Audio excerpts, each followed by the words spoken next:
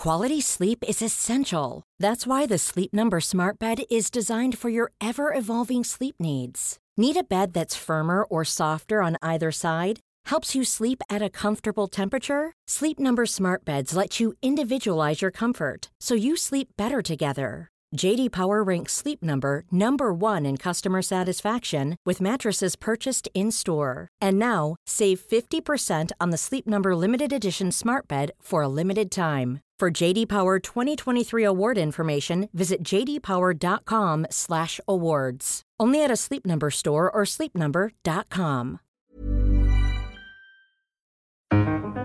Hello and welcome to the Rackman Review. I'm Polita Clark, standing in for Gideon Rackman, and this week we're looking at an effort to create a new international crime of ecocide for those who commit mass destruction of the environment.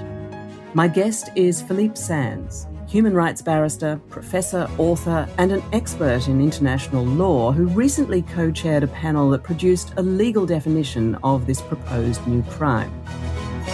So what is ecocide?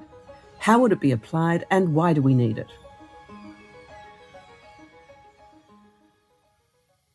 The idea of making environmental protection part of the international legal order is relatively recent.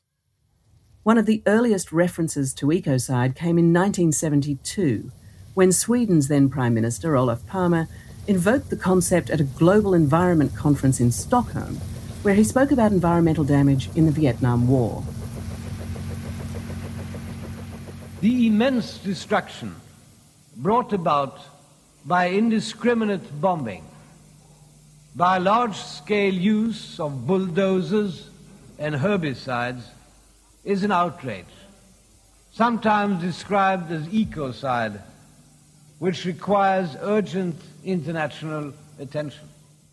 Since then, there have been repeated cases of egregious environmental damage, from the Chernobyl nuclear power plant explosion to the Deepwater Horizon disaster in 2010, which is thought to be the largest marine oil spill in history. On Louisiana's coast, more dirty oil washed ashore today. The greatest oil spill in American history now covers 29,000 square miles, the size of South Carolina.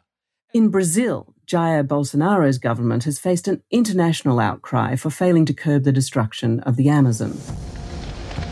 Firefighters, no match for flames this ferocious and this intense. That curtain of fire igniting palm trees here on the Bolivian-Brazilian border, fueled by wind, the flames leaping across the dry brush. Many countries do, of course, have national laws to criminalise environmental damage. When I spoke to Philippe Sands, I started by asking him, why do we need a new international law on ecocide as well? Well, I'd say we need a new law because there's a gap. 75 years ago exactly, countries came together and in essence created the modern system of international criminal law. And that included an old crime, war crimes, and then they added 3 new ones: the crime of aggression, waging illegal war, crimes against humanity, mistreatment of individuals, and the crime of genocide, mistreatment of groups. They're all very human-focused. They've worked up to a point. They've been significant. Of course, they haven't stopped all the horrors. But there's a gap, and one of those gaps that needs to be filled is in relation to the natural world. That is not addressed right now, and the protection of the environment does not fit neatly into any of the existing crimes or categories. Right, so explain to me how the definition that your group has devised would actually work in practice, because since it was issued in June, it's begun to enter public debate in some very interesting ways. In the UK House of Lords, for example, a member has asked if the bosses of the Southern Water Utility should be charged with ecocide after they were fined a record £90 million for illegally dumping sewage thousands of times. And in Mexico, environmental groups have said the state oil group Pemex should face the same charge for an accidental gas leak that set the sea on fire. Could your definition potentially cover incidents like these? Really important question, Polita. So we were a group of 12 lawyers, very broad backgrounds. I co-chaired it with a very distinguished Senegalese jurist, and I was very pleased that the 12 of us with our vastly different backgrounds managed to find a consensus. Not so easy. But what we've basically had in mind is that whatever attacks there are on the environment has to cross one serious, bright red line, and that is it's got to be of international interest. So it wasn't our task, we thought, to criminalize all sorts of environmental issues that are best dealt with at the national level or at the local level. We wanted to find a way of saying there are certain acts which are so terrible that they are of international interest, like genocide. I recently argued the case for the Gambia against Myanmar in relation to allegations of the crime of genocide in relation to the Rohingya community. So the international community, with the 1948 Genocide Convention, has said certain acts of mass murder are so terrible that any country in the world has the right to bring proceedings in relation to it. And that's really, in a sense, what we had in mind. So the definition that we came up with has a number of thresholds. There has to be a substantial likelihood of severe damage. The damage has to be widespread or long-term, and it has to be committed either unlawfully or with wanton disregard for its consequences. But we purposely did not want to come up with a list, because once you have one list, the things you leave out, everyone says, oh, well, that's all fine. So it was a conscious decision not to come up with a list, but obviously the kinds of things we had in mind were acts against the environment which crossed a threshold, for example, in relation to air pollution or climate change, in relation to biodiversity or forest loss or loss of Great Barrier Reefs or that kind of situation, transboundary movements and dumping of hazardous wastes. But it has to be on a level that the whole of the international community says, hang on a second, that's not on. There is an international interest in stopping that. Okay, so that's really interesting. So if I'm understanding it correctly, then it suggests that, say, the ongoing destruction of the Amazon forest could meet that definition, but perhaps something like the enormous Deepwater Horizon oil spill in the Gulf of Mexico in 2010, despite being absolutely huge, might not actually technically meet that definition. You're hitting the nail right on the head. Coming back to your examples, I mean, a massive pollution of water in England or Wales, for example, ordinarily that's capable of being addressed at the national level. It's not an act of international interest because of its nature, its scale, or its gravity. And so you've got a continuum and a scale. You get to something like deep water, and because that affects international waters, because it's physically on a scale that's so significant, perhaps some people in our group would undoubtedly say that is ecocide and it is engendered.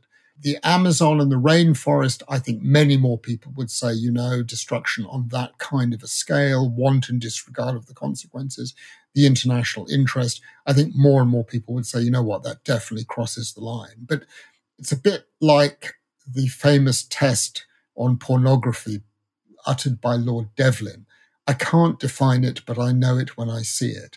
There are some things that are really difficult to define precisely. And so ultimately, as with the crime of genocide and crimes against humanity, it's going to be a matter of first impression for a prosecutor who will have to form a view as to whether she or he can persuade a panel of 3 judges at the International Criminal Court that there's a plausible chance that this would lead to a conviction. I mean, obviously, a lot of people are very interested to know whether this law could conceivably be used when it comes to climate change, obviously large, massive, global, existential problem.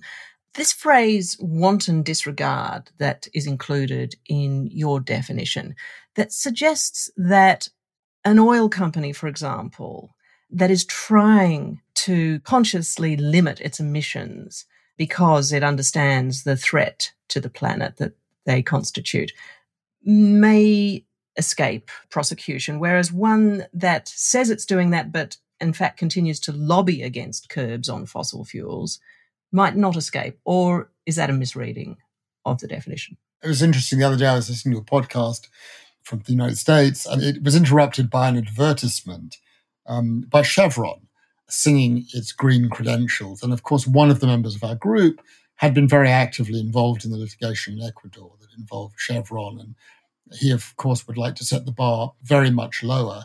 Pretty much any oil spill that an oil company does would, in his view, amount to the crime of ecocide. Others shared that view, others took a different view and would set the bar much higher. Climate change, we talked about a lot. It's problematic not just because of the scale, but because each and every one of us are contributing to the problem. I contribute to the problem in my daily life as a human being, switching on electricity, driving a car, going to the petrol station to fill up, or whatever. But I also contribute to it, and I need to be clear about this, in my professional activity. So I do a lot of cases around the world on the delimitation of maritime boundaries between countries. And what those delimitations are often about is creating legal certainty so that national or international oil and gas companies can exploit the oil and gas that are there. And I'm starting to ask myself the question, am I providing advice on the resolution of disputes on maritime boundaries in wanton disregard of the impacts for the climate system by essentially enabling exploration of oil and gas to take place? Yeah, it's such an interesting point. I mean, is the Financial Times doing that by allowing advertisements from fossil fuel companies to be published? Exactly. Each and every one of us is involved. But the question becomes, at what point does an actor cross a line on ecocide? When I'm engaged in delimiting a maritime area which will open up vast tracts of new oil fields to be exploited, does that make me an ecocidaire? Or do I have to be the chief executive officer of a company who essentially invests in that act of opening up at this time vast new oil fields? And I think one of the real complexities with this issue is, if I take my own situation, I mean, I'm often advising countries in Africa or South America, often very impoverished countries who see access to these resources as a way, understandably, of bettering the lives of their citizens. It's probably a pretty noble endeavor. But of course, it has significant environmental consequences. And that raises an important question. Does the crime of ecocide apply equally across the board? Does the same act that takes place in one, let's say, OECD country amount to the crime of ecocide? But if it's done in an impoverished African country, which needs the resources, not amount to ecocide? And this is, I think, another really complex issue as we go forward. Is it a one-size-fits-all, or do you apply the rules in different ways to different individuals or countries, depending on the particular circumstances? I don't have an answer to the question. It's very difficult. It's so interesting, so complicated. Let me just test you on one final idea, because, of course, a lot of people are extremely worried about plastic pollution and the industrial fishing that causes enormous havoc for bird life, fish and marine ecosystems. Would it be possible to see the main players in plastic production and industrial fishing eventually prosecuted? I think that any act that is capable of causing serious impacts on the environment, which are widespread in geographic terms, which this is, or irreversible, which this may also be, I think needs to consider themselves to be at risk of being an ecocidaire. My main reason for doing this was not because, as with the crime of genocide, I expect hundreds or thousands of people to be indicted and prosecuted and locked up or whatever. We know that's not how the world works.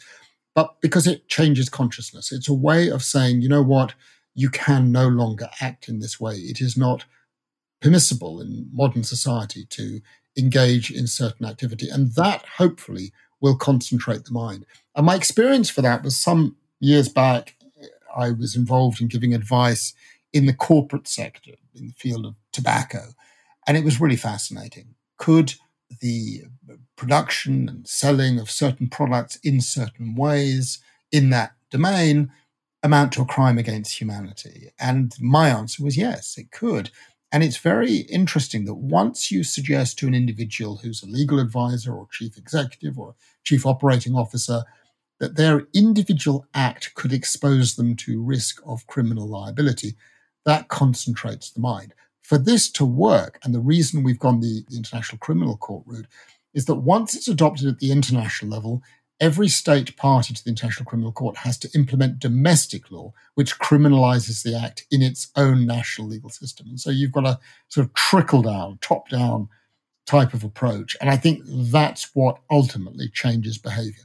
Yeah. And did that advice make any tobacco company think differently, do you think? I think it did, actually. I think that we have seen in that field a significant change. I mean, the issue there, if you want to draw a parallel, is at what point did those in the industry become aware that the product they were making and supplying was going to cause serious harm to human beings? And was that information suppressed?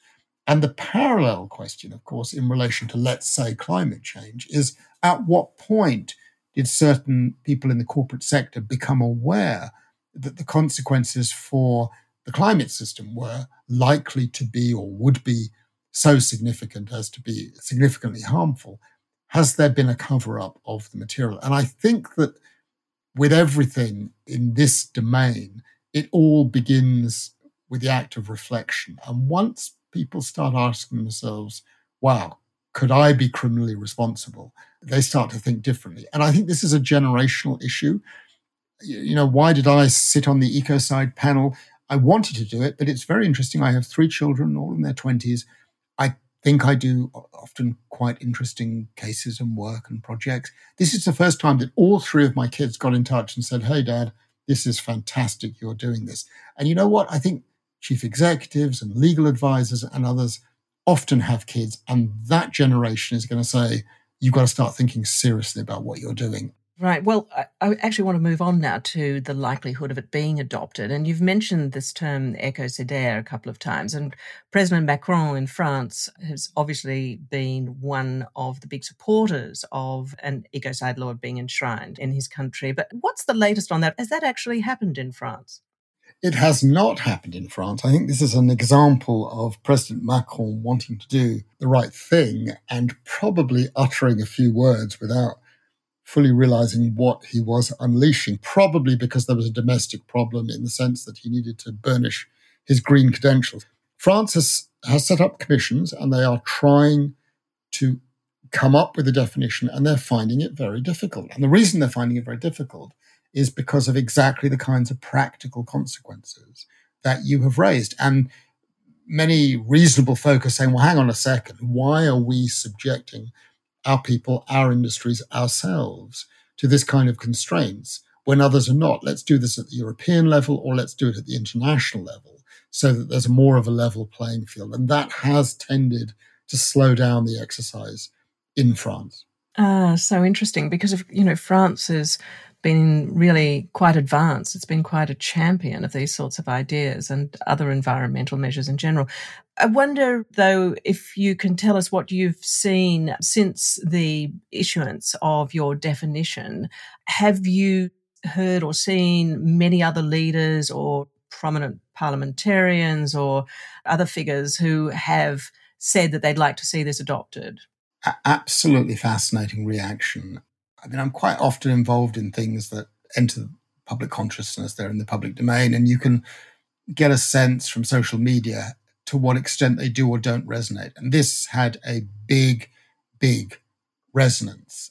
It really seems to have chimed with public consciousness, and not just public consciousness. I was happily surprised 3 or 4 days after a piece actually that appeared in the Financial Times. The Secretary General of the United Nations said, we need a new crime of ecocide integrated into the statute of the International Criminal Court. And then just last week, the Vice President of the European Commission, Mr. Timmermans, pretty much said the same thing. He said, well, we're not quite ready now, but in 2 or 3 years, we're definitely going to need this happen. I've had privately a number of governments get in touch and say, we are on board. And one government in particular has asked whether when negotiations begin, would I be willing to assist them? I said, of course. A serious government this is. And so I think what's happening, we're in the stage now where the ideas are percolating around, in the corporate sector, in the NGO sector, in the governmental sector. So the next thing that has to happen is a group of countries have to decide whether they want to formally run with it in the context of an amendment to the statute of the International Criminal Court. So basically, if you could get 6 or 7 countries to decide to do that, they will then put it on the agenda of what's called the Assembly of State Parties. There's about 123 parties to the International Criminal Court statute.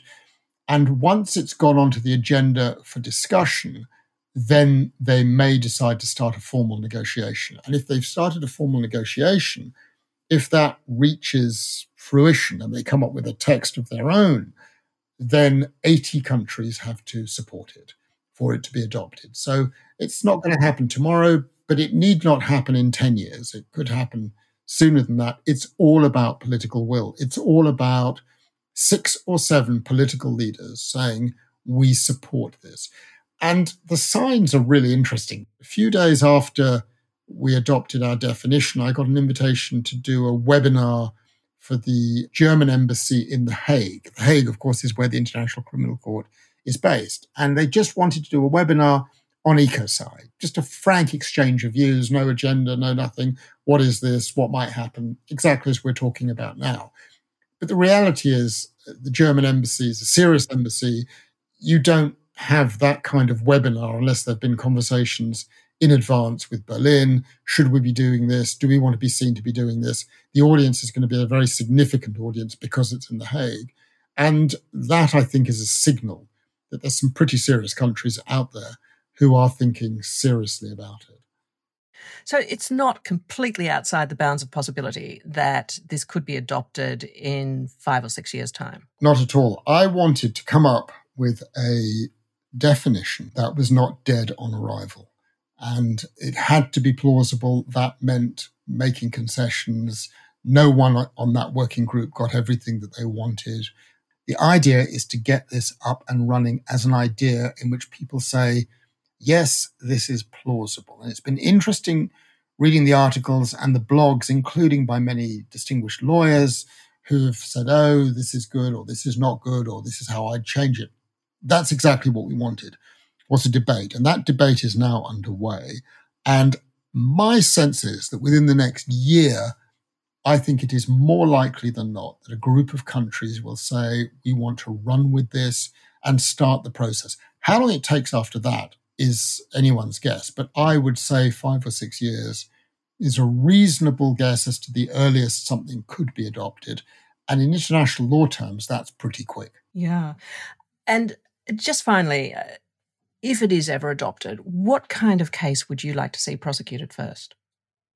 I'm a very strong believer in going for what in the corporate sector is called low-hanging fruit.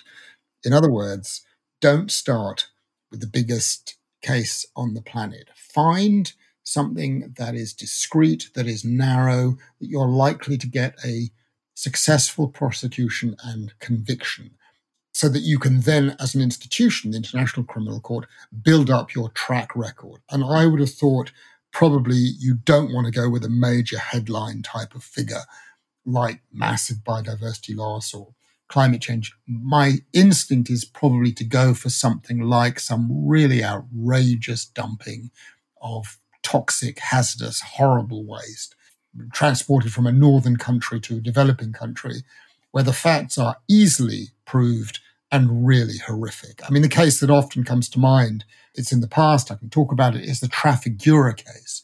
If you remember when waste came from Europe and was dumped in the Ivory Coast, right where people were living, causing absolute terrible harm to the environment and to human beings. I think that's the kind of discrete, focused case a sensible prosecutor ought to start with, not biodiversity generally, climate change, these kinds of things, which are going to be much more difficult to establish. You want your first cases to be winning cases as a prosecutor. That was Philippe Sands ending this edition of the Rachman Review. Thanks for listening. Gideon will be back next week with another discussion of international affairs, so please join him then.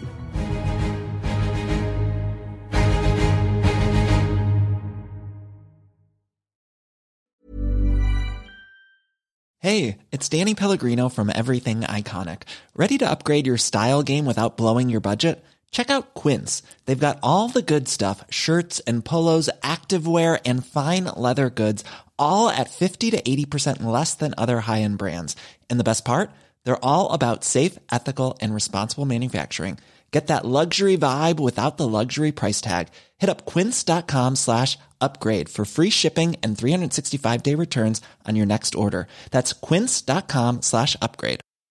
Hi, I'm Daniel, founder of Pretty Litter. Did you know cats tend to hide symptoms of sickness and pain? I learned this the hard way after losing my cat, Gingy. So I created Pretty Litter, a health monitoring litter that helps detect early signs of illness by changing colors, saving you money and potentially your cat's life. Pretty Litter is veterinarian developed, and it's the easiest way to keep tabs on your fur baby's health right at home. Go to prettylitter.com and use code ACAST for 20% off your first order and a free cat toy. Terms and conditions apply. See site for details.